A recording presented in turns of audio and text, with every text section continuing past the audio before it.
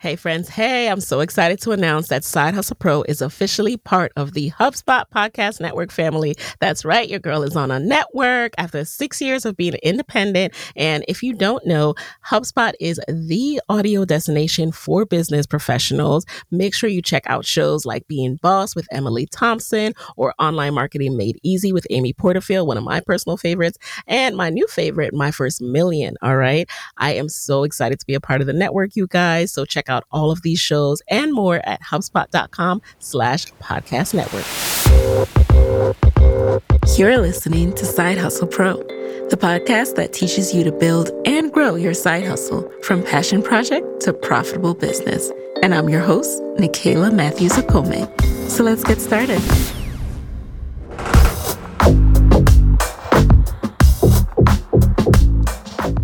This episode is brought to you by Comcast Rise.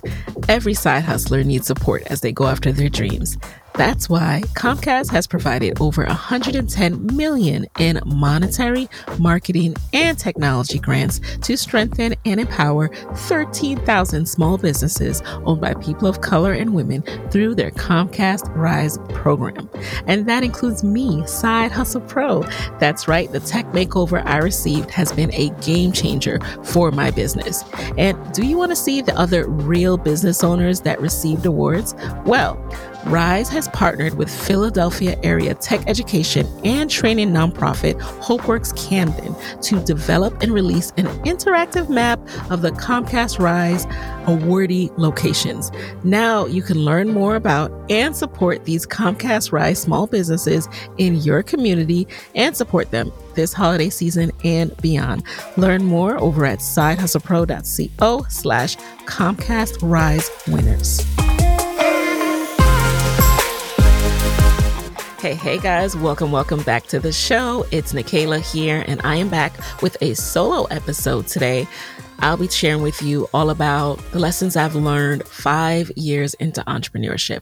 I've been an entrepreneur now for 5 years. I can't believe it. Time really flew, especially if you've been listening to this show from day one. You know, it feels like yesterday, right? When I was talking about side hustling while I was working full-time at NPR. And tomorrow, December 15th, is the anniversary of my last day. So it was December 15th, 2017 was my last day at NPR. And coincidentally, or I don't know, because is anything really a coincidence? However, December 15th, 2015 was the day I started. So I started and ended on the same date. How crazy is that? Serendipity, signs, all that stuff. So what have I really learned? Oh, I want to give you guys a backstory. If you've just started listening to this podcast, within the last year or so, you may not know, you may not have gone back. So quick backstory, guys. I won't take too long with this. So here it goes. All right. So my career, experience history is in the marketing, communications, and PR field. So I went to undergrad at University of Pennsylvania, studied communications, came out, thought I was going to be doing PR. So I had like a PR job at MTV Networks, working within Nickelodeon. And I had my own Devil Wears Prada experience and, had my own little quarter life crisis experience, which made me realize that I didn't want to do PR. And I also didn't want to work for crazies, but I digress. But I really realized that, hey, this is not it. And like most people, when you realize this is not it, that's kind of scary because you start going down a path. You think this is going to be it and you're just going to grow in this field. But I was completely lost. I didn't know what I wanted to do next. I ended up quitting my job, moving back home with my parents, worked a quick desk job at a realty firm while I figured it out. Lo and behold, through that experience, that was my first time when I started side hustling. I tested out a PR agency on the side. I tested out writing freelance articles for different online magazines and discovered that I love blogging. That was the first time I started blogging, right? So pay attention to the trends in my own story. You might feel some connection to this. So that was the first time I started side hustling through writing, through trying to do my own thing on the side. And that led me to my first job in social media marketing. This was back in 2010, like when social media marketing first started becoming a thing. People didn't understand like the fact that I was doing social, like Facebook and Twitter posts for a living. They couldn't believe that was a job. Nowadays, it's so commonplace. But I started working for this fashion retail startup called Ideally. It's kind of like Guilt or Rue La La. So it was the whole flash sale model, drop shipping model of fashion, designer fashions for less. And that was where I cut my teeth, learned from the amazing boss I had at the time, Adriana, and just really started to recognize that I could use my creativity, my skills around marketing and social media to build a life and career. So from there, I ended up getting another role at Georgetown doing social media marketing and got to get a bump in my title to like executive, director of marketing. Okay. That was a really cool experience. And then from there, I went to business school. I went to get my MBA. Why? Because I realized that I had zero business experience and I had shied away from numbers my whole life. I fell into that trap that a lot of women fall into where we hear, we're not good at numbers, math is hard, blah, blah, blah. And I realized enough of this. I want to be a true marketer. I want to understand how to truly show ROI. And then I also want to understand accounting. I want to understand stats. I don't want to feel so naive and scared of this anymore. And then I also wanted the business school experience, taking some time off to travel, to understand what I wanted to do with my life, to figure things out. And at the time I went back kind of old, old in the sense that a lot of people at that time were like, in like their early 20s to mid 20s, and I was late 20s when I went back to business school. But I'm glad I did it that way because I had a lot of career experience by that time. I had worked at like 4 or 5 different companies, and I saw what I liked. I saw what I didn't like. And I also knew the quality of life that I wanted. So I was not going to get caught up in that whole, I want to be a consultant. I want to be this. I want to be that. Because I knew that's not the quality of life I saw for myself. So as I'm in business school, I saw the world of tech, right? And I interned over the summer between my first and second year of business school at Google. And I interned in ad sales because that's what they selected me for. And while I'm in ad sales, the world is a little bit new to me because I had always been working in the world of creative marketing and social media marketing. And I hadn't yet tapped into that world of ad sales, truly targeting customers via their online behavior. So I went in there a little bit green and naive, but I got up to speed, was learning a lot. It was a really eye-opening experience. And while there, you get a summer project, what have you, you work and are truly integrated with the team. So it was a great experience. Got some good peer reviews and all that good stuff. But as fate would have it, at the end of that summer, I didn't get the full-time job. And that was crushing to me. I didn't find out that I didn't get the job until October, later that fall, October. That was 2014. And by that time, I didn't know if I was going to be working there, but I was back in that space, kind of like when I quit my first job out of college, where I truly didn't know what I wanted to do next. And why did I not know what I wanted to do next? Because I have never followed a straight path. It's funny. Every time I hear the beginning of the Power anthem from 50, like I never took a straight path nowhere. That is me. That is my life. I've never taken a straight path. I've tried. I've done the go to school, get a job, do what you're supposed to do. But I would always end up at this wall where I'm like, what am I doing here? I don't like this. I don't want to do this, but I need a job. I need to make money. So how do I pair what I like doing and what I'm good at with making money? That is everyone's life question and mission at some point, right? I found myself there again in my final semester of business school. And what did I do? I decided to study abroad in Spain because I'm like, this is my last chance in school. This is my last chance where I'm going to get to do this. So let's do this. And we're going to figure that out later. So I ended up going abroad to Barcelona, and I was still trying to have some interviews and like calls with folks to really start to get to know and network and leverage my network from Michigan and start to understand where I could go next, looking at jobs. The path that I wanted to go down, it wasn't your regular recruiting path. So I had to do a lot of networking and figuring out what I could do next. So after eating my way through Barcelona, eating all the tapas, all the paella, speaking all the Spanish, feeling so like bilingual and cute, I came back to the US to graduate, and I was graduating without a job, moving back home, to DC with Moyo, who at the time was my boyfriend, now husband. And I had no income. I had no money saved. I was really feeling embarrassed. I didn't tell a lot of my classmates what was going on. Only those who were my true friends knew what was going on. I just came back quietly to DC and I thought, all right, let me hit the ground running. I'm going to find a job.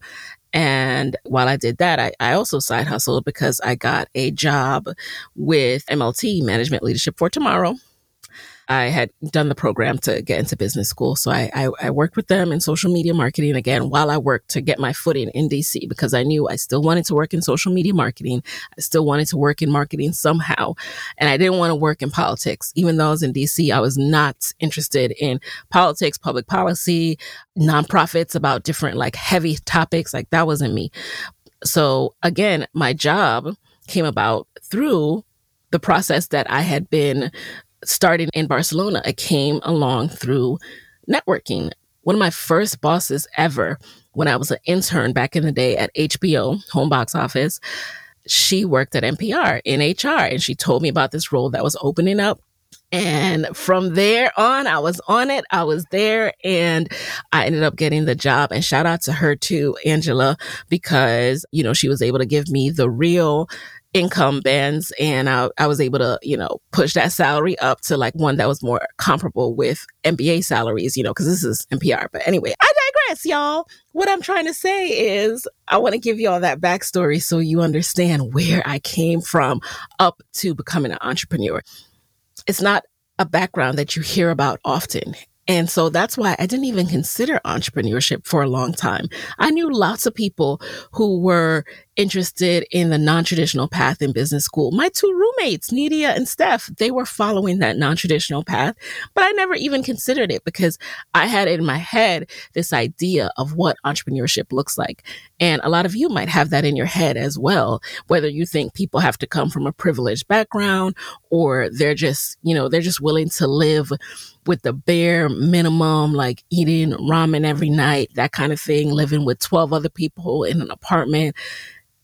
We all have these fixed ideas of what entrepreneurship is. And I too had that fixed idea. The only reason I started to slowly come around to the idea is because while I was working to get a job in DC, I went through a lot of interviews. I can share now. At the time, I was salty, but I went through like 5 to 6 rounds of interviews for Uber. At the time, they were getting ready to launch Uber Eats, and now I'm glad I didn't work for that company. But yeah, I went through like 5 to 6 rounds. You know what it's like to go. I'm sure you know what it's like to go through 5 to 6 rounds of interviews, even 2 to 3 rounds of interviews, and then not get the job.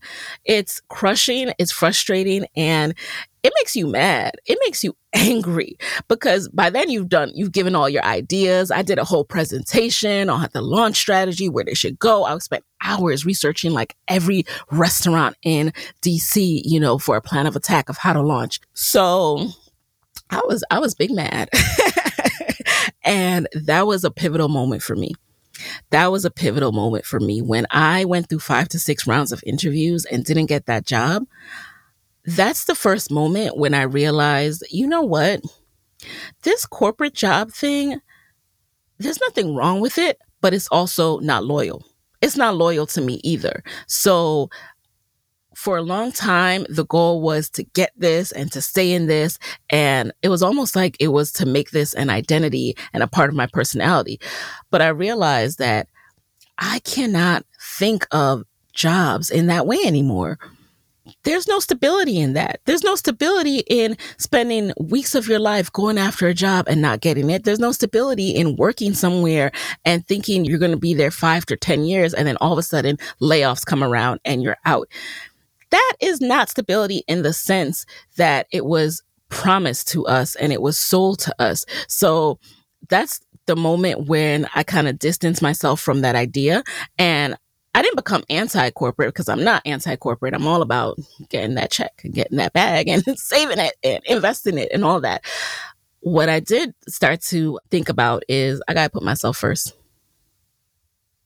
I've got to put myself first. What do I need from a company? What kind of quality of life am I trying to have? How much money am I trying to have? What do I need to do to get that? What are they giving me? So that is what shifted in how I approach going after jobs. So with that, I was more diligent when it came time to asking questions, when it came time to my role that I ended up taking. And I knew that the quality of life was one that was going to afford me being able to side hustle, because by that time I had started blogging again. I started blogging to get a job. Actually, I started to blog about marketing and different things like that to show my expertise. I started promoting on social media again to show my expertise in creating organic content, and also doing the ads on my own and showing that I had experience in doing social media advertising. All of that I did to build my portfolio. But then once I got a job, I was like, this is going really well and I'm enjoying this. By that time, I had shifted to doing interviews. I had thought about the podcast, but I didn't know I would be doing it for real. So I was just thinking, I don't want to stop doing this. So I have to make sure that this isn't a conflict of interest and that I'll have the time and the bandwidth with the structure of how this organization works. Like, what are the expectations? Working after hours, working on the weekend, what's it really going to be like? So those were questions I was more diligent about getting a feel for and asking directly when I interviewed. And I also brought it up in the interview as well. So my website at the time was KaylaKSpeaks.com, and that was on my resume. I talked about it in my interviews. Now, I understand not everybody will be able to do that, but that's what I did, that because it was relevant to the roles I was trying to get. So I was very upfront with that, and that ended up becoming very important later on as the Side Hustle Pro podcast grew in popularity, and being able to show that I was transparent and upfront with this, and it's not something I was hiding or doing on work hours. So I get the job. I started at NPR December 15th, 2015, and I start learning so much about journalism organizations, nonprofit organizations, radio, podcasts, marketing podcasts, social media marketing for podcasts, and live events. It was really, really eye-opening. I mean, there's just a whole world that I wasn't aware of. I honestly did not grow up listening to NPR like that. So I had to be learning on the job while also implementing the strategies based on the experience, all the experience that I've had over the years, from doing social media marketing for academia at Georgetown to a fashion retail startup, ideally, everything. My learnings at Google, all that good stuff.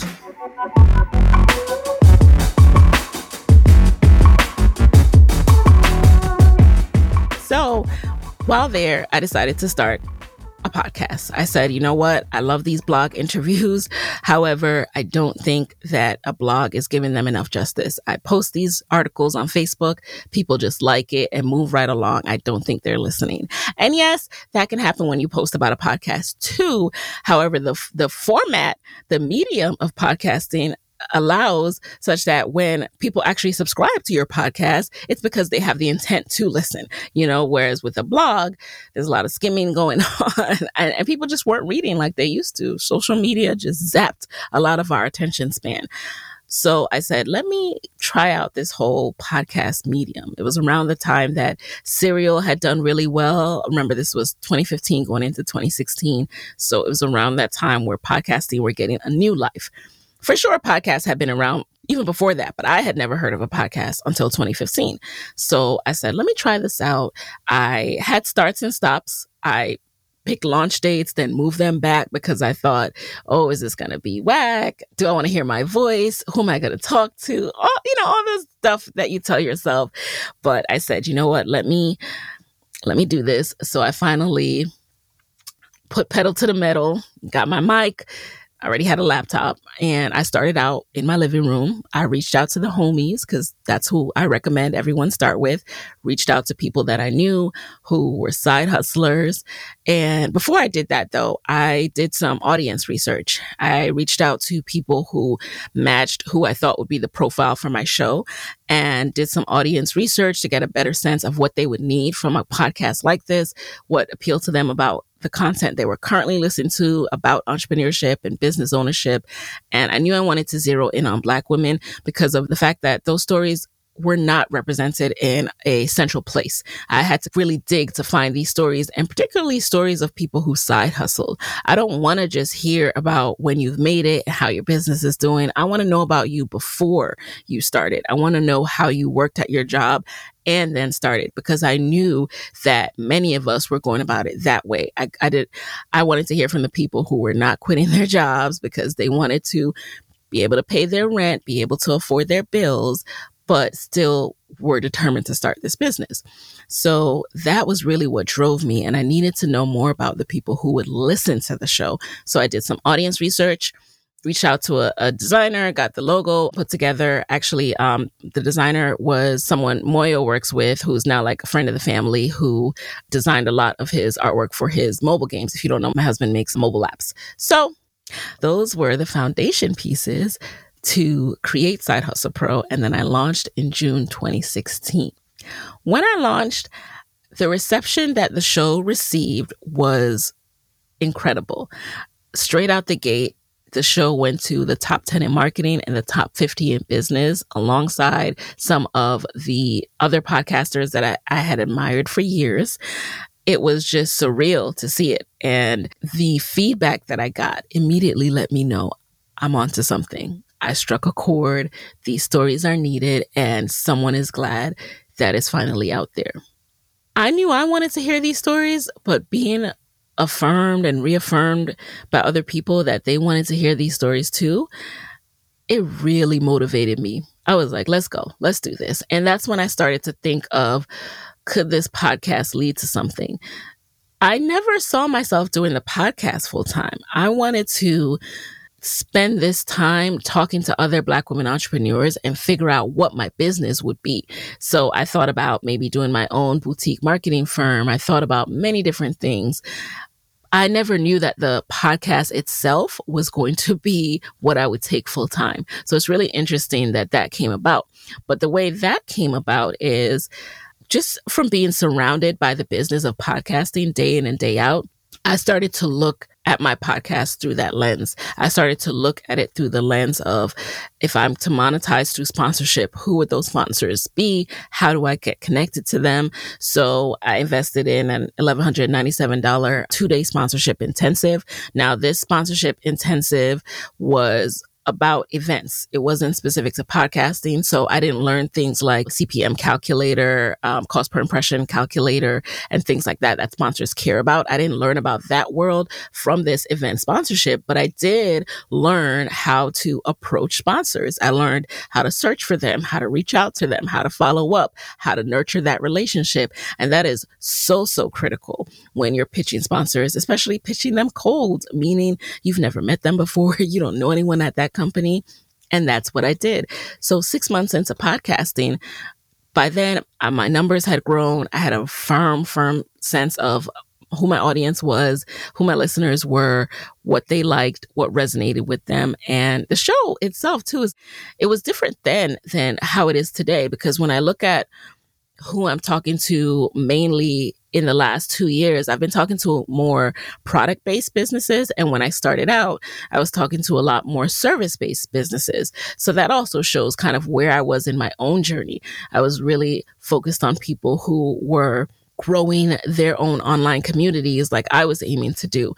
So even with that, I had a sense of who the people were who were listening, who y'all were, and what you're trying to do and what brands would make sense for you. So a lot of people ask about pitching, and the first thing that you need to know before you make any money is you need to understand what your audience needs, because how can you put a sponsor or a brand in front of them and expect for the sponsor to be happy and to keep coming back and giving you more money if there's no return on investment, if people don't take advantage of that offer? And people take advantage of that offer when it makes sense for them and their business. So that is really what I had a pulse on early, just from everything from my overall career experience, from being surrounded by the business of podcasting, from taking the time to invest my own salary, because at that time, I wasn't making money yet from the show, but investing my own salary in a 2-day intensive that cost $1,197 and allowed me to understand how sponsorship works.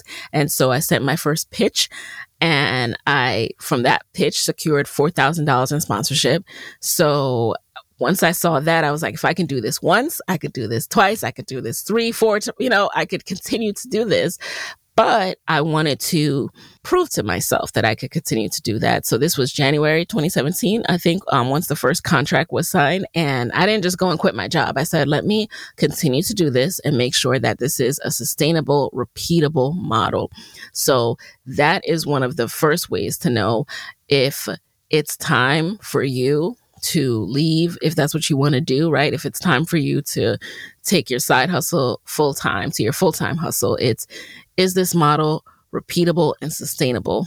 And can I survive and cover my life's expenses and business expenses with this model? And even if this model skips a month, right? Like, what if I don't have a sponsor one month? What happens there?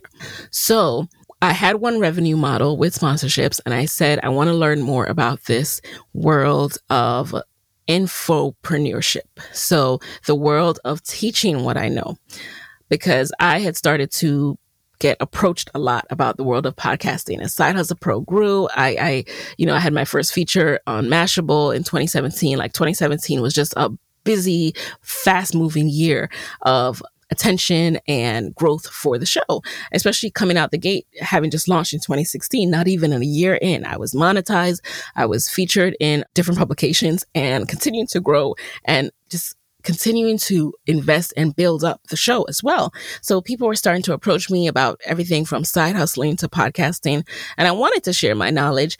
I didn't want to sacrifice my time as a result of sharing my knowledge, though, because obviously I need that time myself. If I'm recording interviews after work, if I'm at the time too, I was planning our wedding. So I need my weekends to go see vendors and all this other stuff. I'm like, I need to be able to help people without spending all my time on phone calls and what have you.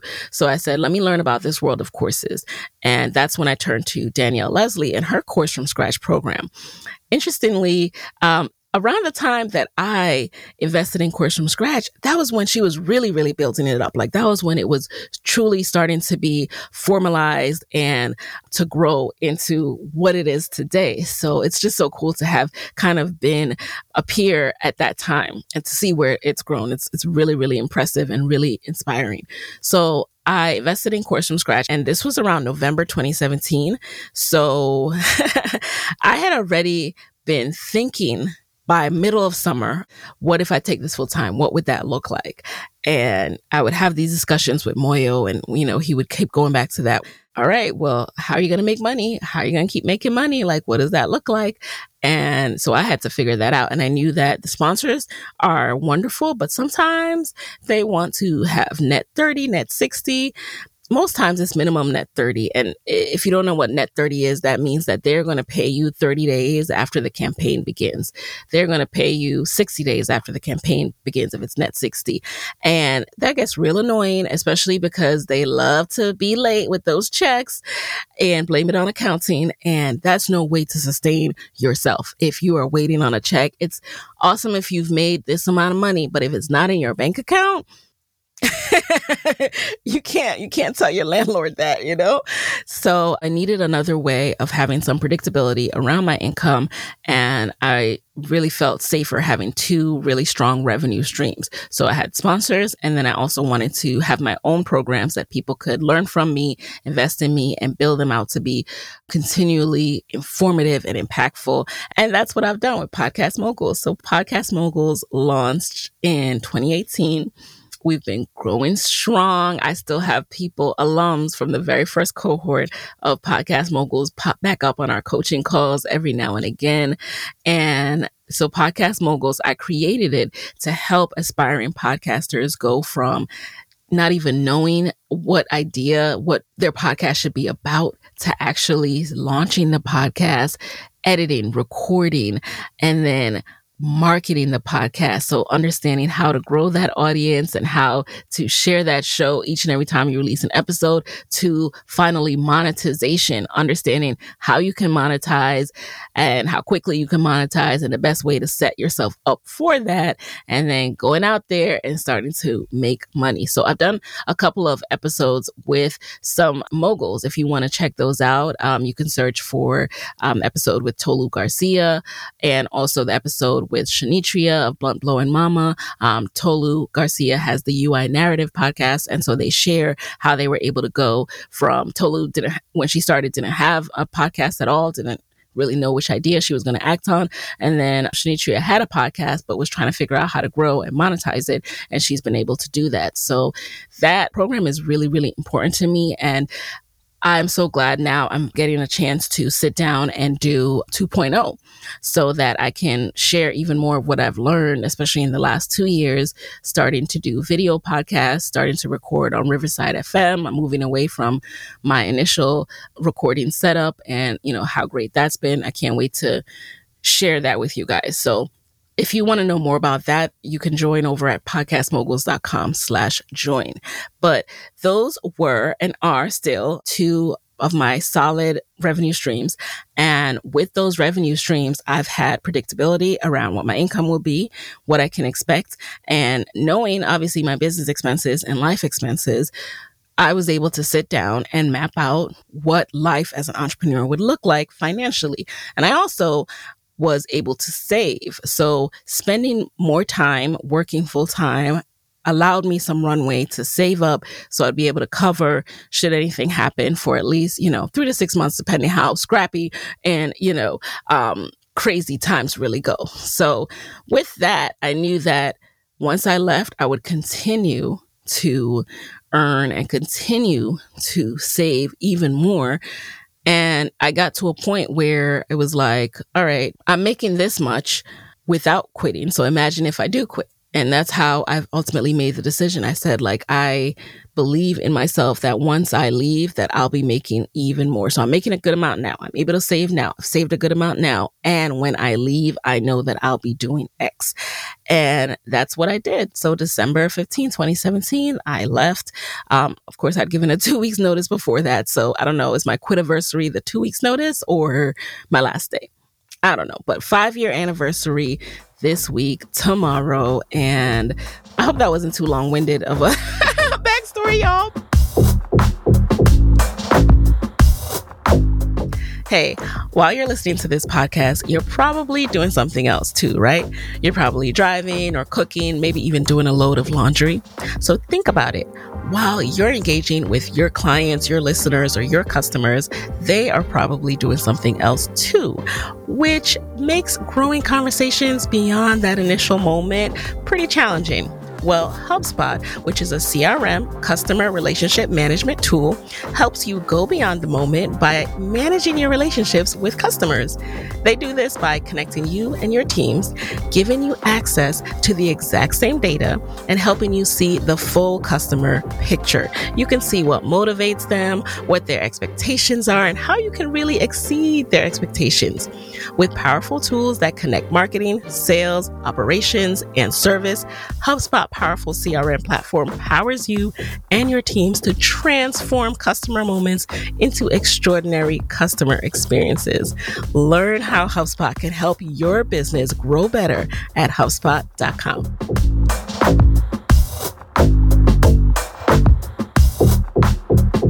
Now let's get into some lessons. Let's get into some lessons learned. First of all, I learned that I can do it. I can do it. A lot of times the scariest part of this journey is in the beginning of making the decision and committing to the decision. And I learned that I can do this. I can work for myself. I can cover my bills. I can not only survive, but thrive, and I can save, and I can grow my business into new territories. And this year has proven that as well in being able to land on a network, which is something that has been like a goal. that is something that I work towards slowly, but being able to show what I've done to a network and have them be impressed by it and have it be appealing, that's something that I'm very, very proud of. And then being able to partner to take it to that next level, that shows me just what I was able to do on my own as an entrepreneur. And I also learned that I can push through in terms of, all right, you can do it. And it still gets scary sometimes. There are times when you doubt yourself still, or you said, did I make the right decision? Should I go back to doing this or that? Should I do this instead? And I learned that I can push through all that noise and keep going because I am confident that I'm being led somewhere great. I also learned that it takes longer than you think to be buttoned up as a business owner. So if you had told me in 2017 that in 2022, I would still be figuring out like, all right, which service do I want to use to be my bookkeeper? Who's going to be like my full-time accountant? Do I want them on staff, or do I want, again, to use the firm that I use for bookkeeping to be this person? Will I have finalized the financial planner I want to go with? Like, I would have thought that would be all ducks in a row. And back in 2021, I was having a conversation with someone and they just reminded me, like, don't beat yourself up about that. And this person's been in business for 10 years. She was like, I just started getting that together in the last 2-3 years. Okay. So a lot of these people who you're looking at on social media and you think they have it all together, they don't. And it's not a bad thing. It's just we have to be more honest and transparent and realistic about what it looks like. What it looks like on the inside is that you are spending so much time running your business that it's a whole other job to also then figure out the organization of the business. You get what I mean? So if I'm focused a lot on the pushing out of content, what do I want the look and feel of the show to be? Who do I want the guests to be? Let me, sit down and update my course and all these other things that are content and service driven things. It's easy to put some of the other administrative tasks on the back burner. And so as I shift into this next phase of entrepreneurship, 5 years down, going into my 6th year, that's what I'm really focused on now, is getting those ducks in a row, like being like, okay, Nikayla, enough is enough. Let's get some of these administrative details a little bit more tightened up. And that's not to say that I don't have a lot tightened up, because many people would be impressed and like, hey, you've done a lot. You have a team. You pay Uncle Sam every year correctly. All right. You've got investments and retirements and things like that in place, but it could always be better. And if you're not careful as an entrepreneur, you can find yourself comparing yourself to how buttoned up you think someone else is and start beating yourself up. And you have to remind yourself that we're all doing the best we can with what we got. And we're trying our best, and it's not perfect, but we can keep growing and getting better. Because the more you know, the better you do. As you learn, as you talk to more entrepreneurs, you start to learn, oh, that's who you use as your accountant. Oh, that's who you use to do your organization's bookkeeping and all of that good stuff. And then you reach out, you schedule informationals, and you start to do those things for your business as well. One thing I have always done, which I'm proud of myself for, is have an attorney.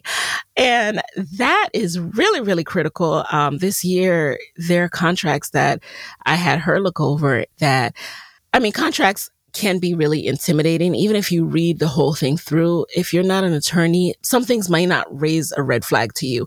And my business manager is also an attorney. So I got dual attorneys here, and they will raise things and say, well, we should push back on this. We redline everything. And that's so critical. When you are a solopreneur, you're a Black-owned business owner, you need to really cover yourself and make sure you're protecting your IP, you're protecting yourself for future down the line law firms. I remember an attorney telling me, this is not my attorney, but I was having a conversation with him, and he said, you need to operate as if the worst case scenario is going to happen, as if this person is going to flip the script on you and do all the worst case things. And I'm like, what?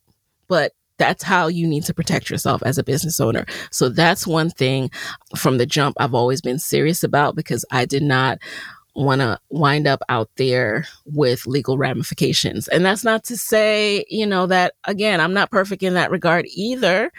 There are things I could always be doing better, but at least I try. I try to make sure my contracts are being reviewed with as diligent of a lens as possible, redline these contracts and do what needs to be done.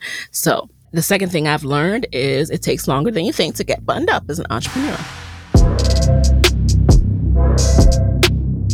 Number 3, I've learned it's a lot of pressure. So if you're thinking about this route, just make sure you're someone who can deal with a lot of pressure.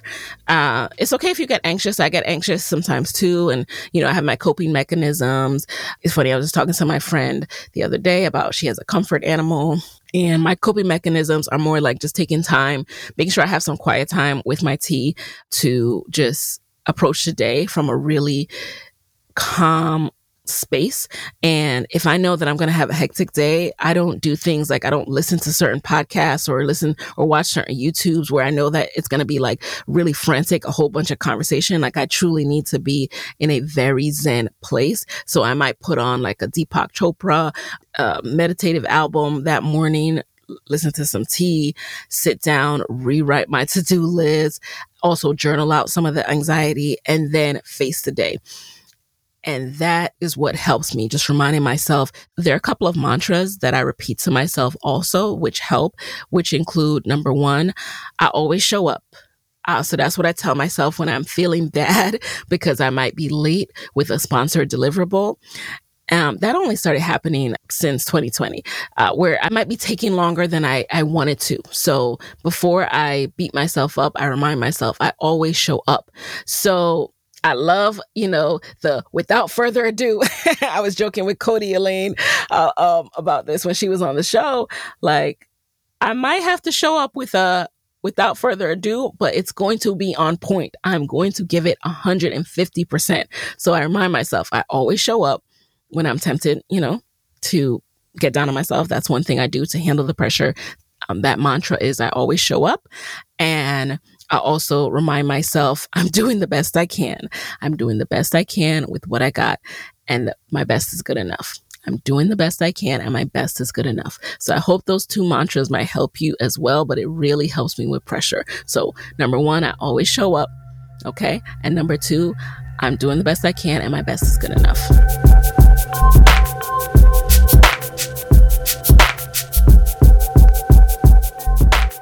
All right. The 4th thing I've learned is that the lows of this journey, they suck. They do suck, but the highs make it worth it. The highs are truly high. The highs are truly beautiful. And so you got to take the good with the bad and remember your why, but you will get through those lows but they're going to suck. Okay. Like there's some hard moments. There's some stressful moments for sure, because, you don't know what you don't know. And especially when it comes to administrative stuff, like Uncle Sam stuff, that stuff is scary. All right. But the highs are really high and they make up for it. And then finally, I've learned to be more stable and more responsible with my money. 2020, 2021 gave me a run for my money because my coping mechanism to get through the pandemic as a new mom was to online shop mainly from Amazon. That, I believe, saved me from postpartum depression. I'm not going to lie. Like the little endorphin high that I get when I open a box, that saved me from losing my mind. All right. That and walking when I finally wasn't afraid to leave my house and start walking again and getting that sunshine. I want to be even more buttoned up though with that in 2023. I want to be more disciplined with discretionary funds. And, even if you think it's just this or that amount, it does add up. So this process of being an entrepreneur is teaching me to be more stable, more responsible with my funds. I've always, since I started earning money, had a budget and things of that nature. I think that When you start earning more, though, and you have a little bit more discretionary funds, it can be easy to get a little irresponsible with that. And so that's something that I'm continually working on. And I'm just being open with you guys because we're friends about this and letting you know. So as I get better in 2023, I want to share that with you guys. I find too that I always get into my financial books and then kind of fall off before I actually start implementing everything. So for example, Tiffany Alice's book, the Budgetista book, her book is really good. And the stuff that is more time intensive, it's stuff that, I end up just kind of putting on the back burner again, because it's like administrative stuff. And you're like, oh, I got to go do this and do that. And that's, it's overwhelming. It's overwhelming. That's what this whole entrepreneurship thing can be. It's overwhelming to have to think about this. You don't have to think about some of this stuff when you have a job. You can just say, these are my elections. This is who my money goes to. Hey, that's who I want for my life insurance. That's who I want for my health insurance. On this path, you have to be someone who is comfortable with the overwhelm of the administrative stuff, just like coming at you. And you also have to be able to get through the pressure and remind yourself that I'm going to get through this, and it may be slower and I may be a little bit embarrassed that it's not all buttoned up, but I'm going to be able to check all of these things off the list eventually. All right. I'm doing the best I can with what I got, and eventually I will get to where I want to be. However, I'm proud of myself that I'm taking the steps slowly but surely to get there. So reading the books, meeting with people like financial advisors, meeting with new CPAs to interview them, meeting with life insurance agents, like doing all the things. All right. It's no sense if we don't talk about this stuff. It's no sense if we just stay in our little corner ashamed about stuff that's going on. Like, we have to talk about this and understand that as a business owner who's actually the face of the business, plus also needing to organize the business, it could be a lot. It could be a lot. And it's okay if it's not all buttoned up in 5 years, but we keep going, we keep growing. And my final question, would I do it again? That's how I want to end this episode. Would I do it again? Would I do it all over if I had to do it again? Or would I stay at my job a little longer? And my answer is, I would absolutely do it again. I would absolutely leave when I left. If anything, I would save even more. So I'm glad that I saved, and I'm glad that I went about it the way that I did, but I'll probably do even more. But I would absolutely still do it because I'm a completely different person in the last 5 years, having gotten this lens of being an entrepreneur. I'm a completely different person. And if anything, I'm a more grounded person in what it means to be an entrepreneur. So I would say when I started Side Hustle Pro, in fact, I think I was definitely more on the romanticizing entrepreneurship team. I was in that camp a little bit more, but now having done this, I'm more of a realist. And so you probably hear that shift in the show as well. I'm not telling you or encouraging anyone to quit their job. I'm sharing with you different journeys, different experiences, and the choice is yours. It's up to you what makes sense for you and your side hustle. Not every side hustle means that you need to leave your job. However, for me, I don't regret anything, and I'm learning a lot, and I'm excited for what's to come because I've always had really big dreams of what I want to do. And it just so happens that this path that I'm on is the path that works best for me right now to accomplish those goals. So another thing that being an entrepreneur has taught me, it's given me perspective on working. When I'm in a corporate role, I tend to fall into that box of defining myself by what I do for a living and where I went to school. And I was reading an Atlantic article. It's by Arthur C. Brooks. And the title is A Profession is Not a Personality. And in it, he talks about reducing yourself to any single characteristic, whether it be your title or your job performance, is a deeply damaging act. And so I really recommend that article. I'll link to it. And, in essence, he talks about that when we start to say, oh, I'm this, I'm an engineer, I work in ad sales. If that's the first thing you define yourself as and you become comfortable with that, you're essentially objectifying yourself. And so he says, don't make this mistake. You are not your job and I am not mine. Take your eyes off the distorted reflection and have the courage to experience your full life and true self. So that's what I like about this journey and this path that I've taken of growing my side hustle to my full-time hustle becoming an entrepreneur. What I like about this is I feel that it allowed me to give myself permission to experience my full life and my true self. And if you can do that while working for someone else, then that's great. And you should keep doing that. For me, it took this pathway to help me truly step into that zone because I was getting very caught up in those boxes, those validation check marks. I went to this school. I did this. I worked there, because you're just constantly accustomed to living your life as a resume rundown. And we got to step out of that. We're so much more than where we work, where we live, where we went to school. And it's been hard to adjust to. You've heard me talk about this, in that there are always going to be times when I walk into a room, when I walk into an event, where someone immediately wants me to define myself by what I do. And it is so freaking hard for me. Number one, because, okay, what do I do? I don't want us to just say podcaster. What the heck is that? What does that even mean? Like, I'm a podcaster. Like, that's not all that there is to me. So it feels weird to say that. And I just realized I really, really enjoy not being in spaces like that day to day, where I'm constantly asked to do that, because I'm not just a box, y'all.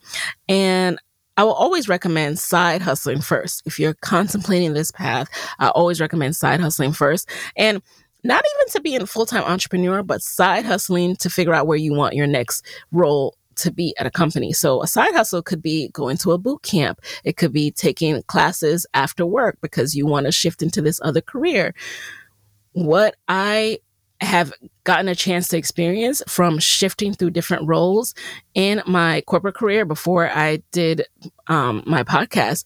I've worked in television PR. I've worked in academia doing social marketing. I've worked for a fashion retail startup. I've worked for Google. I've worked for, a journalism organization and PR. Being able to side hustle helped me to navigate into those different positions, because it was my side hustle of freelance writing that even allowed me to pivot into social media marketing. And then it was my side hustle with starting to do different kind of interviews and, again, market those on social media that allowed me to pivot into NPR. And so side hustling allows you to pivot. And if you're beating yourself up, if you're beating your head against a wall, like, what am I going to do next? I don't like this anymore. Side hustle. All right. Side hustle your way into a new job. Side hustle your way into a new career. Side hustle your way into full-time entrepreneurship, if that's what you want to do. But if you're asking yourself, how do I move from here to there? The answer is side hustling. Side hustling is your greatest pivot weapon that you can ever have. All right, so now I'm going to jump into a quick lightning round before we end today's solo episode. All right, y'all. So number one, what's a resource that has helped me in my business? So several resources have helped me in my business. Number one, I have used both FreshBooks and QuickBooks for invoicing. It's really helpful to be able to set up all your financial information and invoice companies and have it really be professional and be able to track who owes you what. And then at the end of the year, also have that tracking. So I really enjoy that. Stripe for processing things like my course payments, and my team lives and breathes with Canva. Like, all of our graphics and social media artwork that you see is developed through Canva. The holiday guide that I developed is on Canva. I think those are my top three right now. And number two, who is a Black woman entrepreneur you would trade places with for a day, and why? So currently, you guys know that this year, Rachel Rodgers and her book, We Can All Be Millionaires, has helped me a lot in unpacking some of my thoughts around money and being a millionaire and all these other things. And it's really helped me in that way. And I would love to trade places with her to get a better sense of how she's been able to scale and grow her team, operations, because I told you that's an area of slow process and overwhelm for me. So really seeing how she's been able to get help on the operation side to help her be more buttoned up. And I've seen it from the outside looking in, so I'd love to see it from the inside. Number three, what's a non-negotiable part of your daily routine? These days, every morning I wake up and I listen to the replay of my church's 7 a.m. prayer call. So I don't catch it live. However, by 7:30, 7:15, it's up, and I'll listen to the replay as like I get ready, brush my teeth, shower, all of that, because that really grounds me. That really reminds me of, first of all, like what a blessing it is to be alive, to woken up, to be walking around right now. That's my faith. And it is a helpful grounding part of my day. I think I've been doing that the last 12 months, but then the last 6 months more consistently, like almost every day, at least Monday through Friday. Number 4, what is a personal habit that has helped you significantly when you were side hustling? So a personal habit for me, this is going to be surprising. I don't usually talk about this habit, but I'm going to classify it as a habit. It's daydreaming. I daydream a lot, and I would daydream about where I saw myself, the kind of lifestyle I saw us having. And that really helped me to push through, because I knew I knew I wanted to, like, for example, if I was having a tough day and my boss was annoying me, I would daydream about the day that I don't have to ask to take vacation or PTO. That was a big thing for us when we got married in 2017. I didn't have enough vacation days to take the honeymoon that I really dreamed of us taking, like spending 2 weeks in Tanzania and Zanzibar. We ended up not taking it until 2018, and it was beautiful, and I could never have done that. The amount of time we took was like my entire vacation day allotment. And so things like that I daydreamed about. And that really, really helped me in my business, because it kept me hungry, motivated. And to this day, it keeps me hungry and motivated, because I know where I need to get to achieve the other things on my bucket list. And then number 5, what is my parting advice for fellow Black women entrepreneurs who want to be their own boss but are worried about losing their steady paycheck? So my hope is that you can see all the different types of journeys and pathways that you can take to entrepreneurship, if that's something that you're interested in, and recognize that you can take your time. You can do this at a path and a pace that works for you. Don't worry about what anyone else is doing.